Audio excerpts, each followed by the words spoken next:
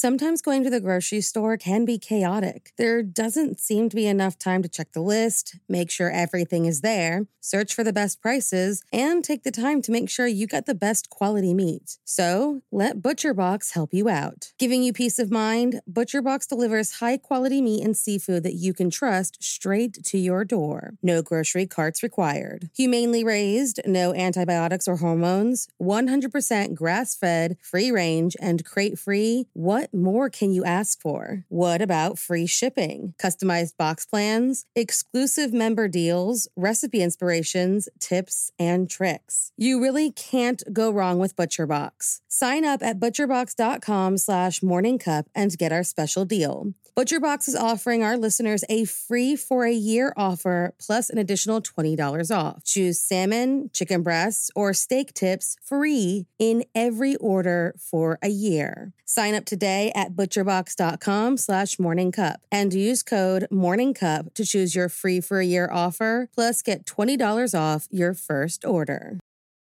This episode is brought to you by Visit Williamsburg. In Williamsburg, Virginia, there's never too much of a good thing. Whether you're a foodie, a golfer, a history buff, a shopaholic, an outdoor enthusiast, or a thrill seeker, you'll find what you came for here and more. So ask yourself, what is it you want? Discover Williamsburg and plan your trip at visitwilliamsburg.com. There were two more murders 15 miles away. When police arrived, they found the telephones and electricity lines. We have a weird homicide. In a scene described by one investigator as reminiscent of a weird... Morning. Murder. Sometimes all a cold case needs is one person's dogged pursuit for answers to finally be solved.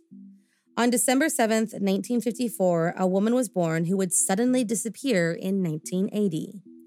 A woman whose case went cold until her daughter, with the help of others, fought and pushed for information that finally brought one man to justice. So if you like your coffee hot but your bones chilled, sit back and start your day with a morning cup of murder. Helen Marlene Major, born Helen Oakes on December 7th, 1954, was married to a man named Bill Major and was living in a trailer in the tiny Kentucky town of Verona.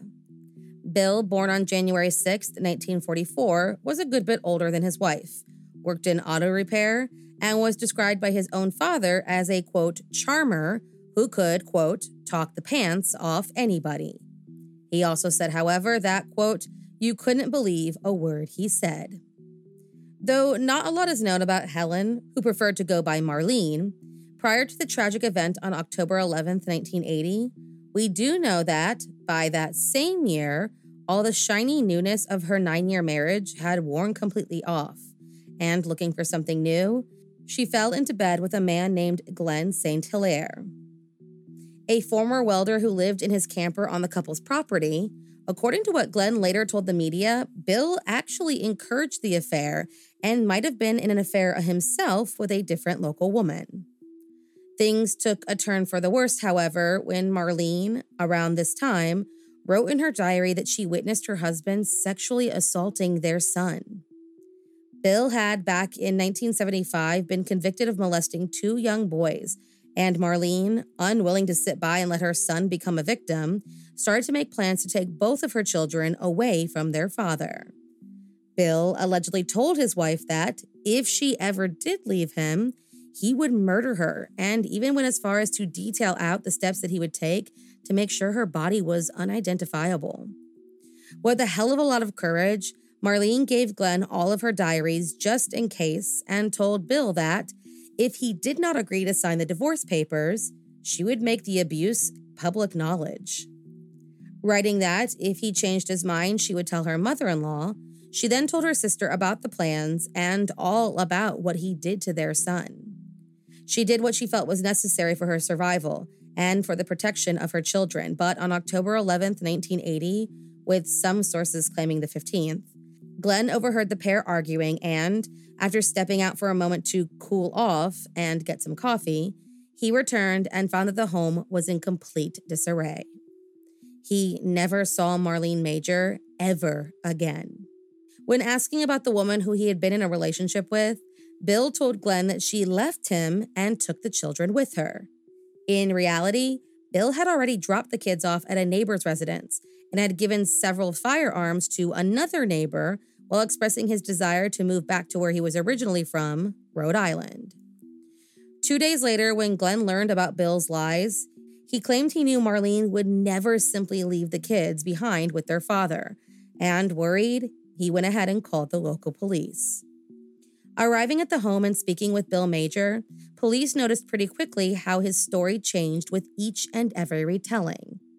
Unable to keep the details straight, telling Glenn she took the kids and left, but telling a neighbor she went off with Glenn, Bill allegedly told his own children, just 4 and 8 at the time, that their mother was a sex worker who ran off and didn't really care about them. Raising a lot of red flags, police noticed that none of Marlene's stuff was missing, except for her vehicle. All her clothing was still in the house, all her personal belongings, and even her driver's license sat there completely untouched. That's around the time that Glenn showed them her diaries, but though they acknowledged the details might have served as a motive for her disappearance, there were no signs of foul play in the trailer. With not enough for a murder charge despite suspicions, Marlene's dental records were submitted to agencies whenever a woman's body matching her description was located.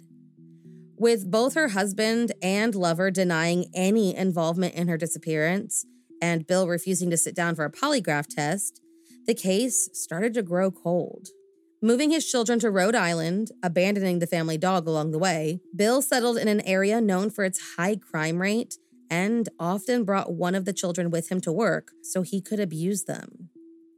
While Marlene's children were, according to the sources, living in complete hell, on November 29, 1981, a partial skull with missing teeth was found just a mile away from the Major property by a hunter.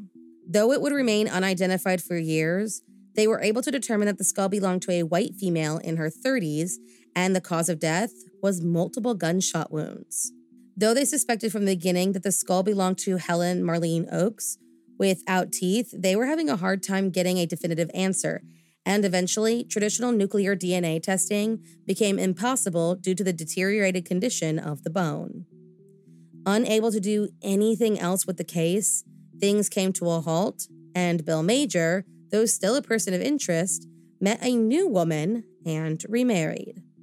A move that, in the long run, ended up placing him right in the center of the investigation. Unable to stand it anymore, Bill's children confided in their new stepmother, identified only as Pauline in the media, and told her all about the beatings and sexual abuse that they had suffered over the years. They also said he would coerce them into obedience by threatening to kill their other sibling if they didn't listen. Pauline, horrified by what she was hearing, confronted Bill, and when he didn't stop, she reported the abuse to the police in 1984. Days later, Bill threatened his daughter at gunpoint and told her to, quote, keep her mouth shut. He was arrested and convicted in 1985. Sentenced to 15 years behind bars, Bill was released after just 12. And somewhere amid all of this mess, he managed to marry for a third time to a woman named Claire Bailey. Believing he was in prison for an armed robbery conviction, Bill began life all over with his children now living with their maternal grandmother. Then, shortly after his release, he was due to face additional charges from the Kentucky officials, but due to the statute of limitations and insufficient evidence, further action was not possible, even after 2 more boys came forward claiming they were assaulted by Bill Major. Now in the custody of Lorraine Oakes, who always suspected that Bill was responsible for her daughter's disappearance, she told her granddaughter all about her suspicions, and the young girl went to confront her father. Demanding to know where her mother's body was, Lalana promised her father that she would not seek any legal action if she could just give Marlene a proper burial. He responded, "If you think I'm going to tell you where your mother is buried, you're crazy." Determined to bring justice to her family, Lalana began an investigation on her own, and when she was 20 years old, the Boone County Police gave her full access to their files on Marlene's case. She began interviewing witnesses, searching for the remains, and began reading all of the details her mother wrote in her personal diary, including the fact that she told her sister, as well as Glenn St. Hilaire, that if something happened to her, to use her own written words to point suspicion towards her husband. The pages contained details about the sexual abuse suffered by her brother, that he had been molested for the last 4 to 5 years, and that she planned on using what she knew to get a divorce and take her children away from Bill. She also learned that the skull had been found near her old homestead and went to go dig in the area herself to see if she could find anything of use. Though she came up empty-handed, Lalana persisted with the promise that one day she would be able to tell the world that her mother didn't abandon them, that someone instead ripped her away.